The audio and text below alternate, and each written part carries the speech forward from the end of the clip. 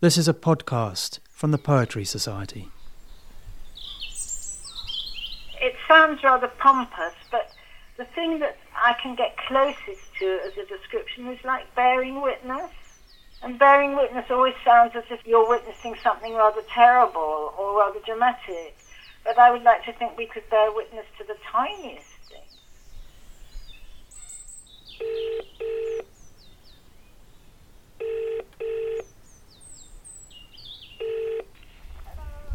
Hi, Selima. Can you hear me all right? I'm Emily Berry, editor of the Poetry Review. My guest today is Selima Hill. We published a group of poems by Selima in the winter 2020 issue of the review, all of which will appear in her forthcoming collection, Men Who Feed Pigeons, due from Bloodaxe later this year. Selima's recent, brilliantly titled collections include I May Be Stupid, But I'm Not That Stupid, The Magnitude of My Sublime Existence, Splash Like Jesus, and the pamphlet Fridge, which came out last year from the Rialto. Selima is not online, which presented some challenges in our pandemic times, but I reached her by phone at her home in Dorset. First of all, thank you so much for agreeing to come on the podcast. I'm really happy to have the chance to talk to you. It'd be great to hear those poems. Okay. I think the poems are from my next collection. It all seems a very long time ago, and I can't remember what men they're all talking about, because I've moved on to another book now. So I hope your questions won't be too taxing for me, but I'm happy to read them anyway. Well, there's no pressure to answer. You can answer questions with a completely different answer, however you wish. And the book is going to be called The Men Who Feed Pigeons? Men Who Feed Pigeons, yes. I wanted to call it Men Who Wear Shorts, and now I really regret that I didn't call it that. But I thought that would generate rather a lot of questions about feminism and stuff, and I didn't want to use the word men, so I tried to think of another title, and then it still got men in the title, so that's the way it is. The title is about, do you know the film Closely Observed Trains? Well, the text of that is by someone called, I don't know how to pronounce it, Bohumil Harau, Hrabal. He's a writer who I love, and he fell to his death from a hotel balcony while apparently feeding the pigeons. And they always say that phrase, apparently. I always think that's interesting and sad. It always says he fell to his death while apparently feeding the pigeons. And the books are called Closely Observed Trains and also Dancing Lessons for the Advanced in Age, and I Serve the King of England, and I really like them.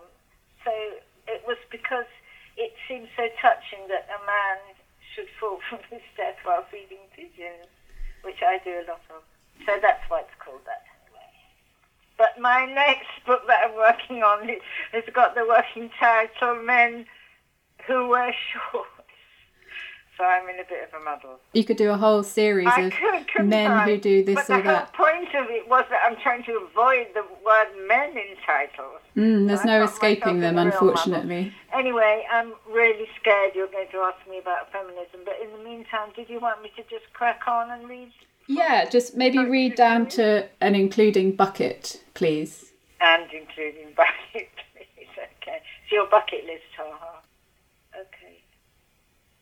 Standing on his doorstep, the goose with yellow legs like yellow egg yolks, standing on his doorstep. Only me, dreaming I'm a goose, because a goose hasn't got a clue what it's doing. Beautiful man whose name I can't pronounce. I can, but it's so beautiful I don't. I prefer to think it's unpronounceable, to go to bed and think of him as fruit, glimpsed at night by someone who is lost, who walks for many days, weighed down by maps and dictionaries and old pronunciation guides until she's so exhausted and confused she can't pronounce the name of where she's going to, never mind the name of the fruit, into whose fat cheeks she dreams she's biting. a happy-looking man. A happy-looking man for a change. And that's what's made me come here in the first place. I'm fed up with the men in my life who seem to think happiness is irrelevant. Jelly. Just as he to me seems very hairy, I to him must seem very shiny, like a jelly shining on a plate. Bucket.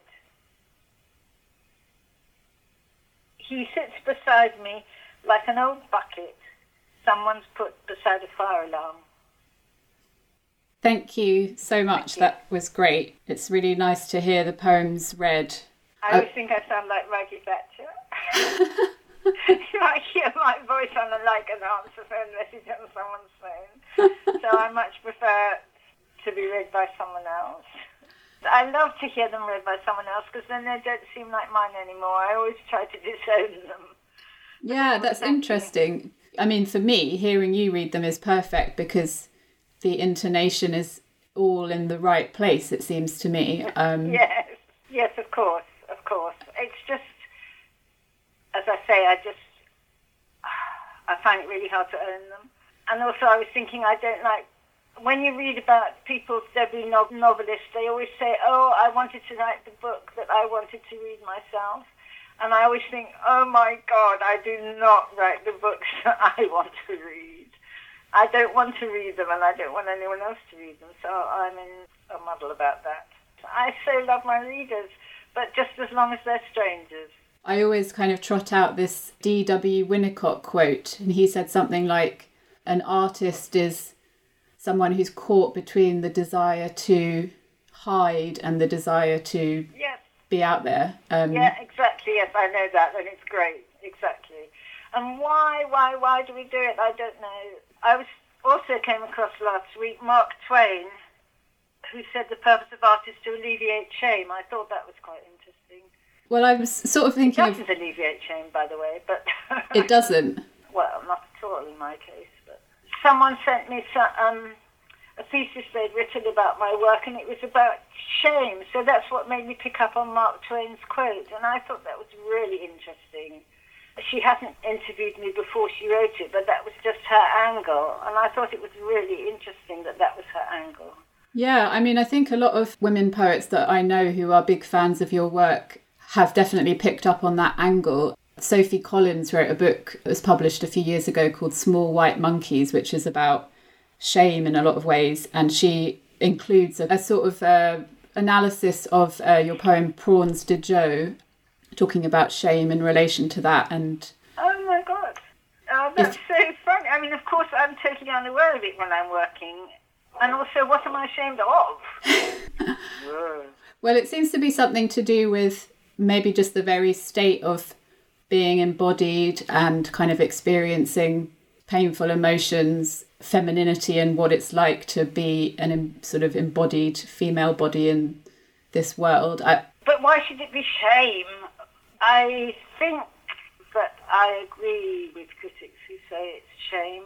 But as I say, I don't know what I'm ashamed of. But it's hard. It's hard enough being a woman, without having to speak for other women, talking of feminism, that is. I wouldn't feel I could do that. Julia Copus was wanting to interview me about my Asperger's, which I've never brought up in an interview before, so I'm practicing now and thinking that maybe I certainly am aware of that stigma. So that's a strand, a kind of new strand that I'm coming out with, as it were. It's really hard for me to talk about because it's only recently, as I say, that I've, as it were, come out because I only had my official diagnosis, or I've only told people about my diagnosis since I left working at universities, because universities don't really like it. Although actually that's where, in the groves of academia, where all the autistic people hang out. But when I was at university, I was in the psychiatric hospital for a long time, and when I came out and back home into the real world, it was never to be mentioned. So it's taken me 50 years to realise that I can mention it. It was very strange because, as you can imagine, it was such a traumatic event for me personally, but such a private event, my time in the hospital. Of course. I mean, I think one thing about your work that is really powerful is that there's a kind of permission giving to other people who've had these experiences or versions of that experience to feel seen, as in the contemporary parlance. And feel what? Seen. People are always saying, "Oh, I feel seen by this," as in. Oh, seen. I wasn't sure if you said keen or seen. Oh. Seen. Seen, yes. SEEN. But I don't want to be seen. No. I mean, your readers feel seen, yes, as in. Exactly. That's what's so strange. It's wonderful for my readers to feel seen, and I want them to feel seen. But it's so ironic that I myself find it so difficult. I don't think you're alone in that as a writer at all. And actually, the fellowship is a fellowship of the poets and the readers, which is a wonderful fellowship. I suppose that's what we're reaching out to each other as readers and writers. But I find it hard to talk about. Talking of publishing and not publishing, how can I complain when I nevertheless go ahead and publish? So therefore I don't feel I've got a leg to stand on, as it were. You're very prolific, I would say. Yes, I am. Never stop. That was another thing. Someone was saying that I recommend to students to cut, and I just wanted to clarify that. And my position is not that I go and say cut, which I think sounds so negative and aggressive and violent and unloving. But what I would say is that my process is to loosen, and then I tighten. So it's rather like loosening your hair. If you've got long hair, like I want my work to be as loose as I possibly can and spread it as far as it can and as deep as it can. And then I tighten. So like the work that I've just been reading, each of them has got couplets, 2-line couplets, and most of them maybe only 4 to 10 lines. But that is reduced by about 8 or 9 times longer or more. Yeah, because I wanted to ask you about your writing process, like, say, a poem like the first one you read, Standing on His Doorstep. I was rereading that this morning and just marvelling at how much I was getting out of it on a whatever it would be, like 20th reading, because I've read them so many. Oh my God, Emily, shut up. Well, I mean, as a, not purely as a kind of fan thing, but just in the editing process, one has to. I understand, Emily. I understand. I love it that you're out there responding. It's wonderful. But I was just noticing for the first time the repetition of yellow in the first line, the yellow legs like yellow egg yolks. It's such a beautiful, almost like a tongue twister. Yes, exactly. Yellow egg yolks is so much the texture of the egg yolks. It's a tongue twister. It's lovely. Yes, sorry, what were you going to say? Well, I was going to say, that it made me think of that endlessly mentioned poem, the William Carlos Williams, So Much Depends Upon a Red Wheelbarrow, because of the kind of colours, there's just the like really strong primary colours of the poem, because you do have this kind of amazing skill for writing these very short poems, 2 lines sometimes, or 4 in this case. So are you saying that poem has come out of something much bigger and you've... Yes, I am. And some people might think, well, hang on a minute, if you've been working on it for weeks, how come you've still got 2 yellows and 3 times the word goose? You know. But it works perfectly. Like dreaming, doorstep, doing the D's. I think it's like writing also a very short tune. You would probably sympathise, understand what I'm trying to say, that you get the note, it's the sound and the sense making a note which resonates across and around. But to go back to when I was saying about privacy, I remembered yesterday that I used to live near a holiday cottage, and somebody came to the door with a book of mine and asked me to sign it. And I was really startled, and I said, hey, how do you know I'm here and what's going on? And they said that in the holiday cottage where they were staying, there was a book about me or something to do with the photo of me or something. And so after they'd gone, I had the key because in case of an emergency, the landlord gave me a key. So I went and I stole the book and I replaced it with a book of photographs of the Dorset Jurassic Coast. Wonderful. So I apologise if the landlady is reading this, that I stole her book. Well, I think that seems reasonable. Do you mean that they had a thing saying, oh, by the way, the poet Selima Hill lives next door? No, but it was like a photograph, and it was in the books with local tourist attraction, little shelf and the holiday costume.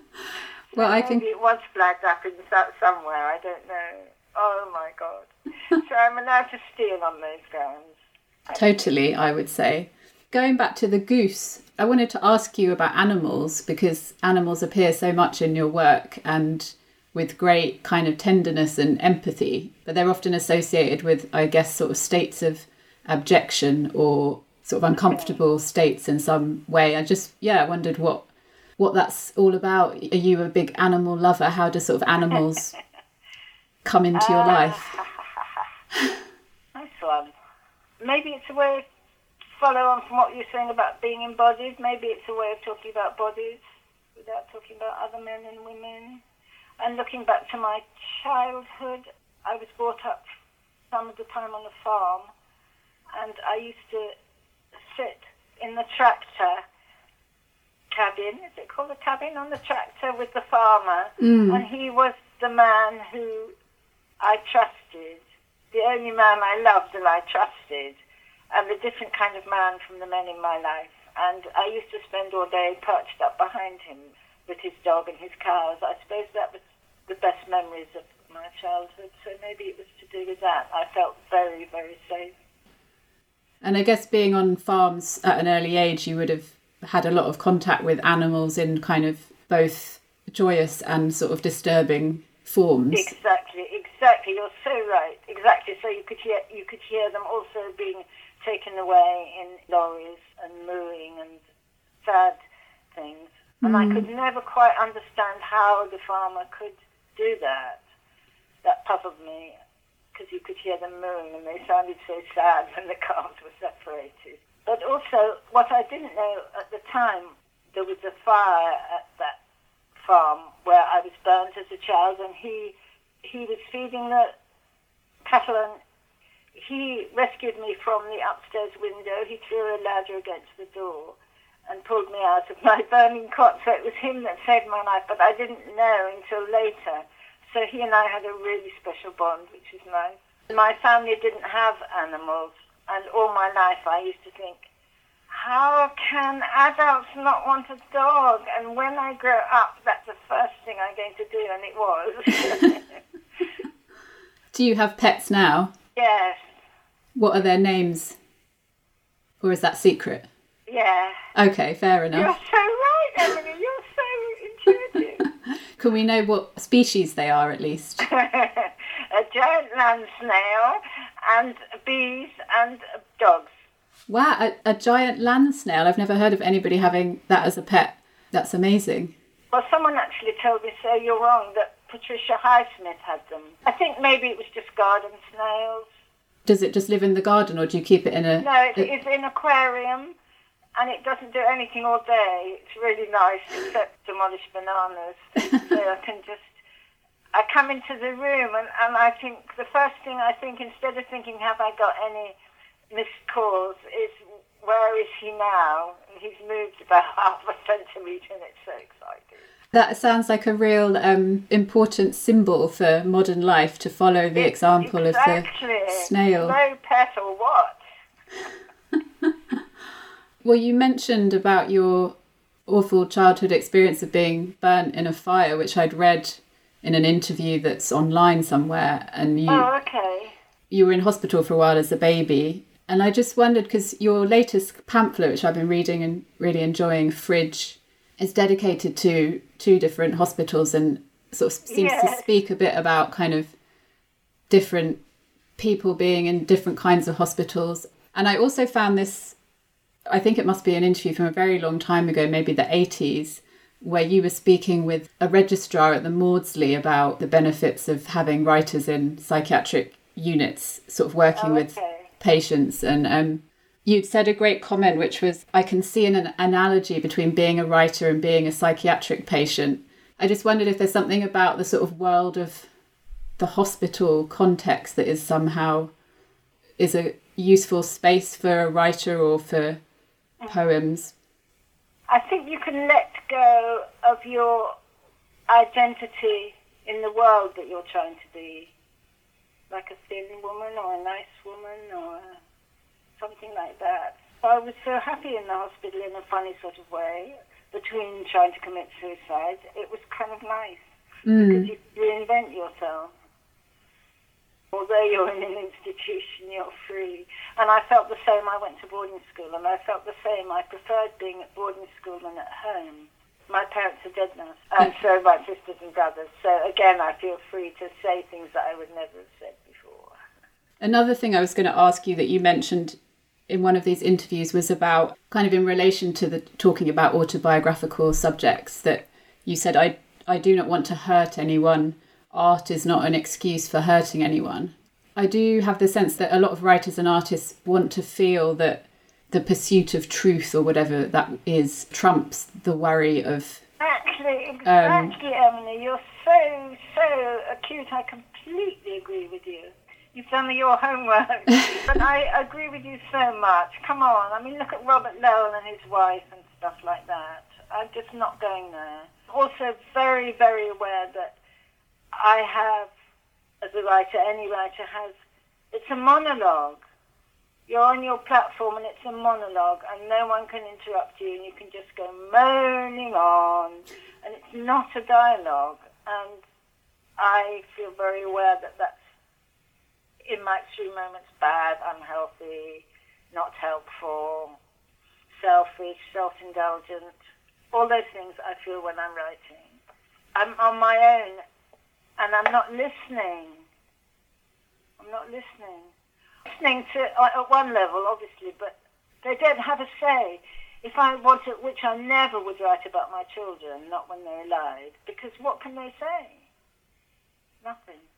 Do you feel that, I mean, because of course there's then the question of that some people feel absolutely compelled to write about something because of the way in which it's sort of, I don't know, I often think of this quote in a book by writer Chaim Potok, which is about a sort of young Orthodox boy growing up wanting to be an artist, and in his community it's not sort of something that is, you know, allowed.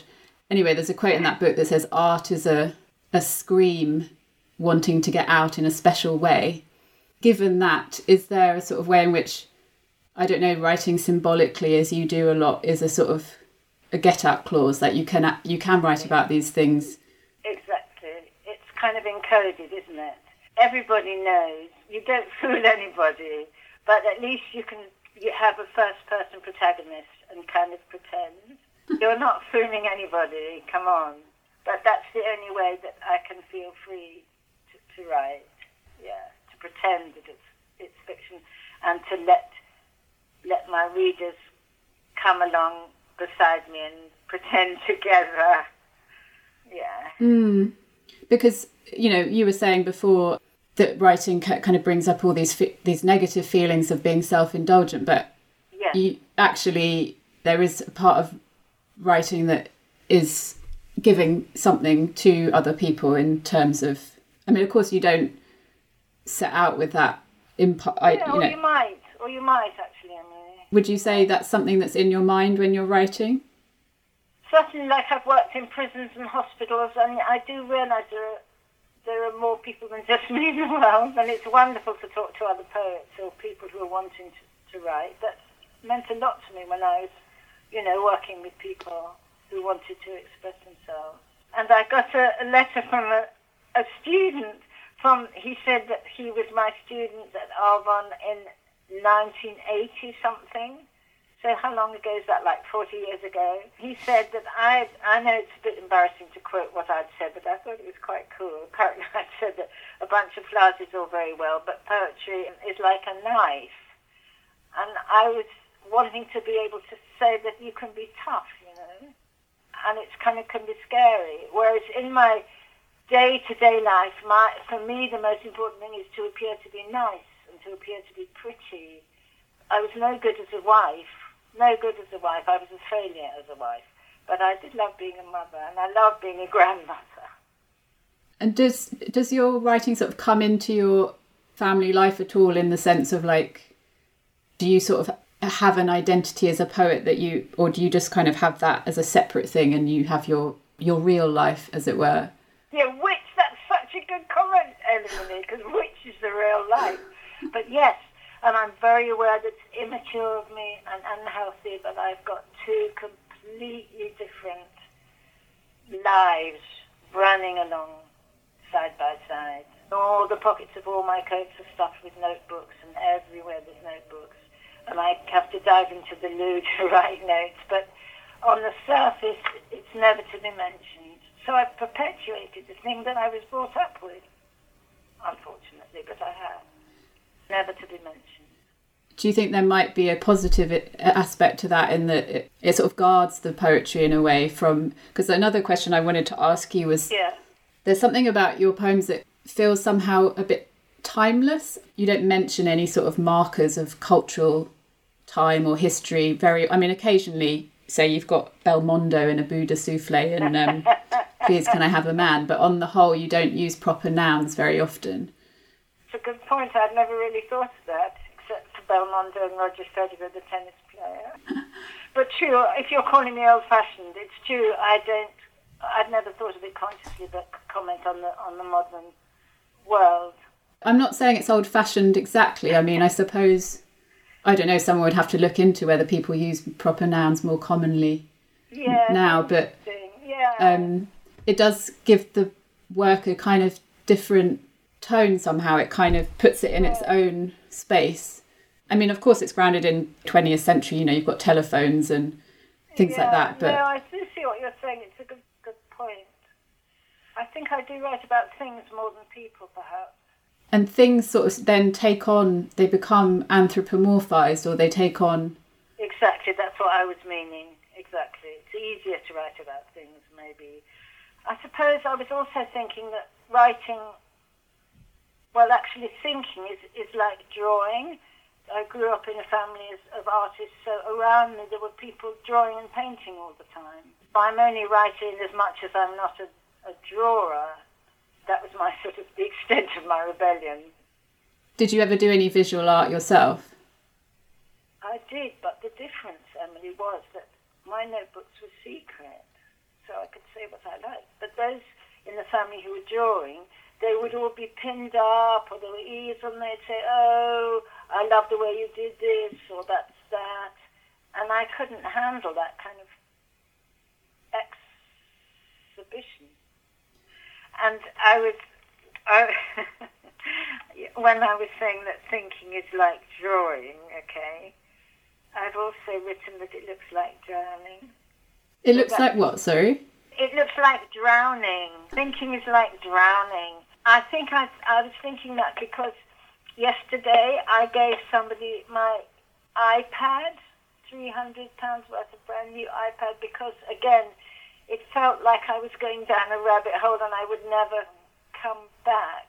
I'm trying to talk more about the modern world that you alluded to. But somebody gave it to me, and I thought, why do I glare at it all the time? And I'm thinking it's because it's like a drowning or like a rabbit hole that I will go down and never be seen again. Or like my head will explode.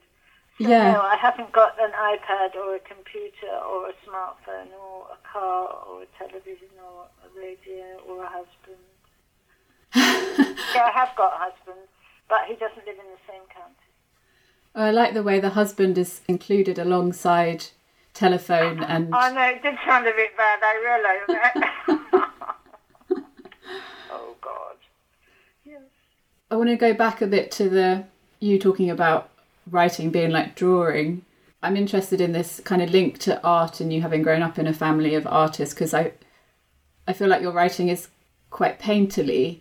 The sort of short poems with these strong images sometimes feel like still lifes, like the jelly shining on its plate, or just the old bucket sitting beside a fire alarm, like Can a sort I of... just say, Emily, that when you say painterly and visual and images, I would like to nudge that a little bit towards thinking of it more as sensory. I can see so like that. The jelly would be the colour of the jelly, but you also see the texture. Definitely. The smell, as well as the abstract thing of celebratory and childhood. Perhaps then what I was thinking of rather than still lives is more like sculpture, because that's better. I can actually see the physicality of the bucket. That's better, yeah. And as we were sort of talking about at the beginning, the kind of embodiedness is quite a big thing in your work. And it sounds rather pompous, but the thing that I can get closest to as a description is like bearing witness. And bearing witness always sounds as if you're witnessing something rather terrible or rather dramatic. But I would like to think we could bear witness to the tiniest thing. Absolutely. I wanted to just also go back to your beginnings as a writer. You've published your first collection in Saying Hello at the Station in 1984, I think. So if I've done my sums correctly, you would have been sort of about 40 then. And I was just wondering what was going on before. Were you busy with family life? Were you always writing, or did you sort of get into it later on? Or always writing. I travelled and I worked with nursery-age children, anything to avoid adults. What made you suddenly decide to start publishing? I remember I sent something up to London Review of Books, I think it was, and then Andrew Motion, who was editor at Chateau Windows at that time, noticed it and wrote to me. I don't think I would have ever submitted, I was going to say, something to publication, but of course I did, because I sent it up to that magazine, so I don't know. But you do have to bear in mind that I come from a family not only of painters and writers, so it's quite sort of easy for me. You know, it wasn't a big deal. I was a very privileged, white, middle-class, highly educated person. So I suppose I felt part of the people who could send things up to London Review of Books, do you know what I mean? Yeah. And I was also actually, I don't think she would mind because she's dead, but I don't know if you know the writer Jenny Diskey. Yeah. Did you know that Jenny Diskey was also in the hospital? So Jenny and I were in the hospital together, and it was so moving. Oh, wow. We were together. Did you meet there, or you knew each other before? No, we didn't. But the Maudsley Hospital had a very elite kind of ward, and we had, looking back on it, rather experimental treatments, because it was like in the 60s. She was Doris Lessing's adopted daughter, and so I suppose Doris Lessing knew how to get her to the best place, and my family also knew. So I think that's how come we were both there. And there was about one or two other people who were kind of well-known subsequently who were there being experimented on. Yeah, and I was mute. Don't know if you know that, but I didn't talk. So Jenny was my spokesperson as well as everything else. Looking back on it, it's so moving, really. It was traumatic in the extreme, but amazing that Jenny was there. For instance, once I had a toothache, and do you mind my talking like this? No, please. It's so nice to talk to you. I feel that you're so understanding. And I haven't told anyone, now Jenny's gone, but I had this toothache and I was tactilely very defensive. Like, I didn't used to go to the canteen in the hospital to eat. I was always alone because I didn't like to be touched. I had to go to the dentist. So they strapped me in a wheelchair because I was just had a panic attack and would be hysterical if someone touched me. And also I didn't talk, of course. So I remember Jenny coming with me, and I was strapped in the wheelchair, and we went in the lift from the Maudsley Hospital across the road to the King's College Hospital, which was just across the road. And Jenny was with me, so that was such a nice memory. Because we were, sections, so we weren't allowed out. So Jenny and I were allowed out, and we had a nurse each, and we crossed Denmark Hill to the hospital together. This is irrelevant, but it's a happy memory. Yeah, well, it sounds like a sort of quite a key piece of literary history somehow. But it was Jenny, yes. Oh, dear. She was very different from me because she was there because she was depressed and angry, and she hated every minute of hospital. So we had very, very different experiences, and we came from very different places and went on to very different places. It's making me think of a book I read a few years ago by a writer called Barbara Taylor about her experience of being in a psychiatric unit and how important it was to her recovery, sort of mourning the decline of these places, because obviously now getting to sort of stay in, I think they had a term for it, something like concrete mother, long stays in hospital that a lot of people were able to have are really very rare now, except for sort of very sort of extreme cases, and that they were really helpful for a lot of people. I think they were worried, understandably, that we would become institutionalised, and it made, day by day, the outside world got more scary, I suppose. But you've gone back into sort of psychiatric units as a writer since. Yes. What sort of things would you do? Is it just kind of running workshops or? Yeah. My home. Yeah.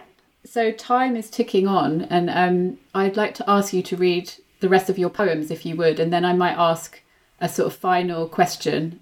And it's been such a pleasure to talk to you, so thank you. Can I just say that you said, what was I doing before I had children? What happened at that time? And I was just remembering that then I moved after I stopped. How can I say? Anyway, there was a time when I lived in South London, and I never show people my work now, but then there was a few people, like there was Vicky Fever, Connie Bensley, Joe Shepcott, Ruth Paddow, Wendy Cope, Fred Daguerre, Matthew Sweeney. It was just like a workshop in my house. I just remembered it when I thought, what can I say to you? I thought, well, I'm not saying that they were my influences, but they were my influences in as much as our identity as poets. Yeah. We were identifying ourselves as poets at that time.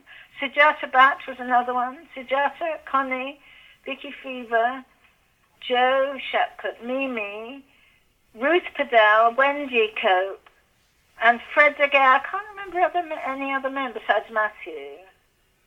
Well, this is quite a roll call. It sounds like an enviable... It's amazing. I was just thinking, gosh, when you write it all down and remember, I mean, it was just a very, it wasn't a big deal, but it was meant a lot. And what happened, because you say now you don't share your work ahead of it being published, what sort of happened? Is that quite a deliberate decision? No, not at all. I lived in London then, and all the culture was at my fingertips, whereas now I'm much more isolated and I don't drive. And also, since I've been published, I'm much more reclusive, I suppose you could say. I don't like it. Whereas at that time, none of us were really published. It was so nice, free. Although we wanted to be published, it was confusing, isn't it, Emily? It really is. But yes, it really is. But we should embrace it as part of the rich tapestry of our experience of life as poets. I love that word, embrace. While I'm talking to you, I'm looking at a picture my son did, and it says, with an image in his lettering, it says, I must embrace my beautiful face. Well, that's good advice as well. That's good advice, isn't it? So how about, the last one? The last poem, so from What Kind of a Woman Am I, and then down to The Tank, please. All that whole page? Yeah, I think we need to get all of them. Oh dear, I didn't look at this page. On the contrary, I was looking at Kate's. I could read Kate Potts instead. It's much more fun. I love that one over the page. Berries is for you, Emily. Oh, we haven't got there yet. What kind of a woman am I?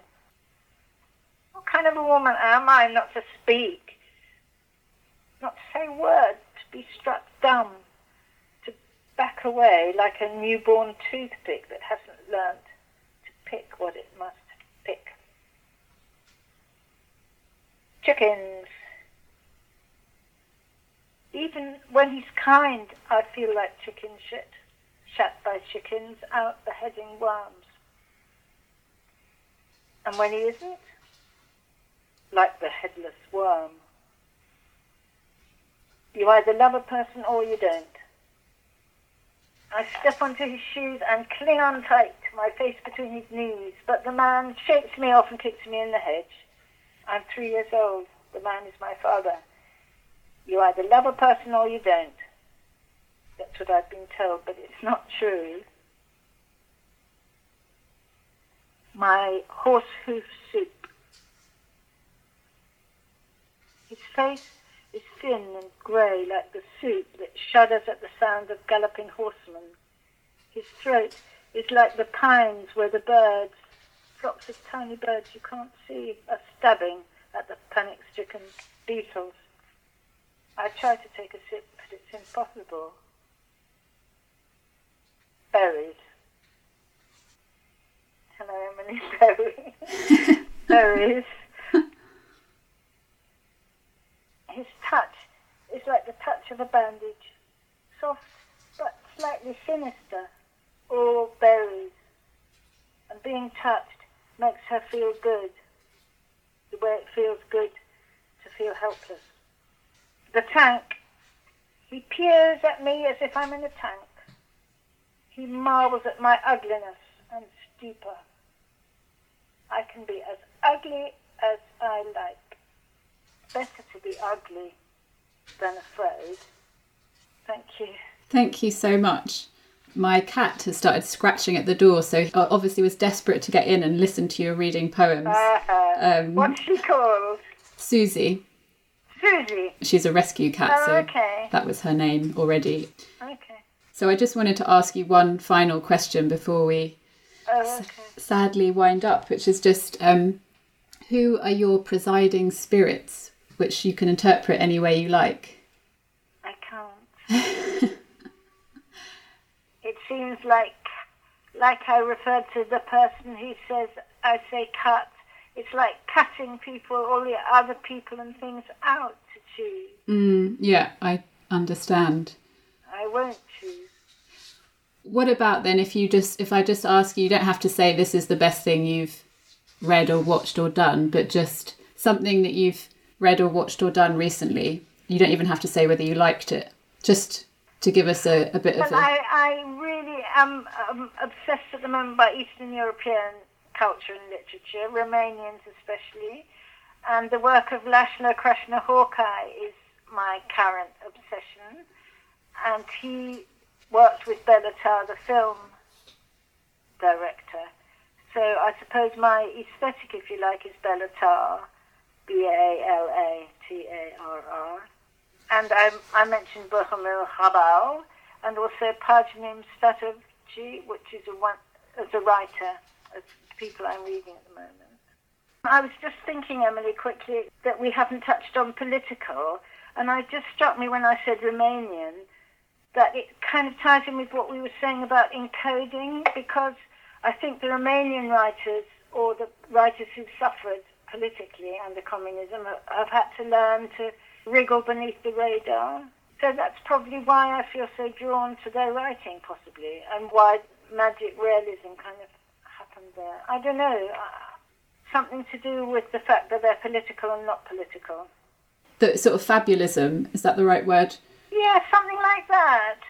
I didn't want to use the word indirect because it's actually more direct in a way, but it's kind of subversing it or encoding in some way so that the Romanian people, because I did a British Council thing, that's why I speak of Romania more than other countries in East Europe, and the Romanian women writers that I was talking to, they just had to like slither and slip and dodge and nudge round. They couldn't actually come out with stuff.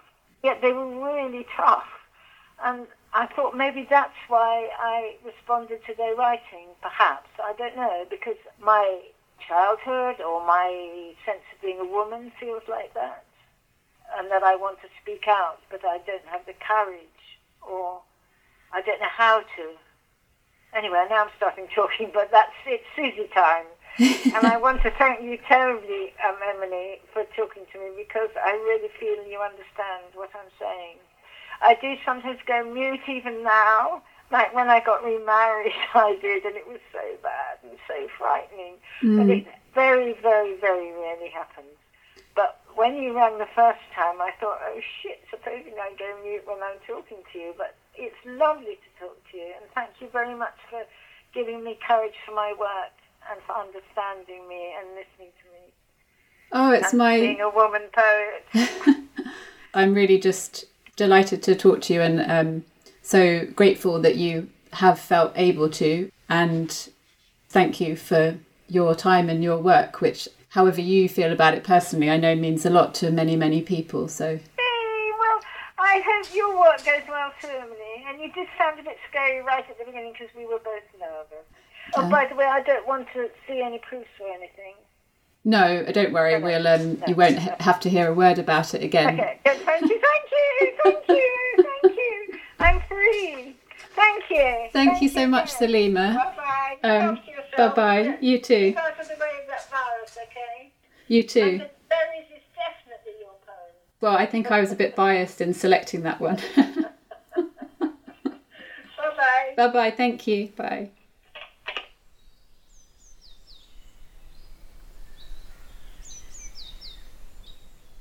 We hope you enjoyed listening to this Poetry Society podcast. To find out more about the Poetry Society and how you can become involved, visit poetrysociety.org.uk.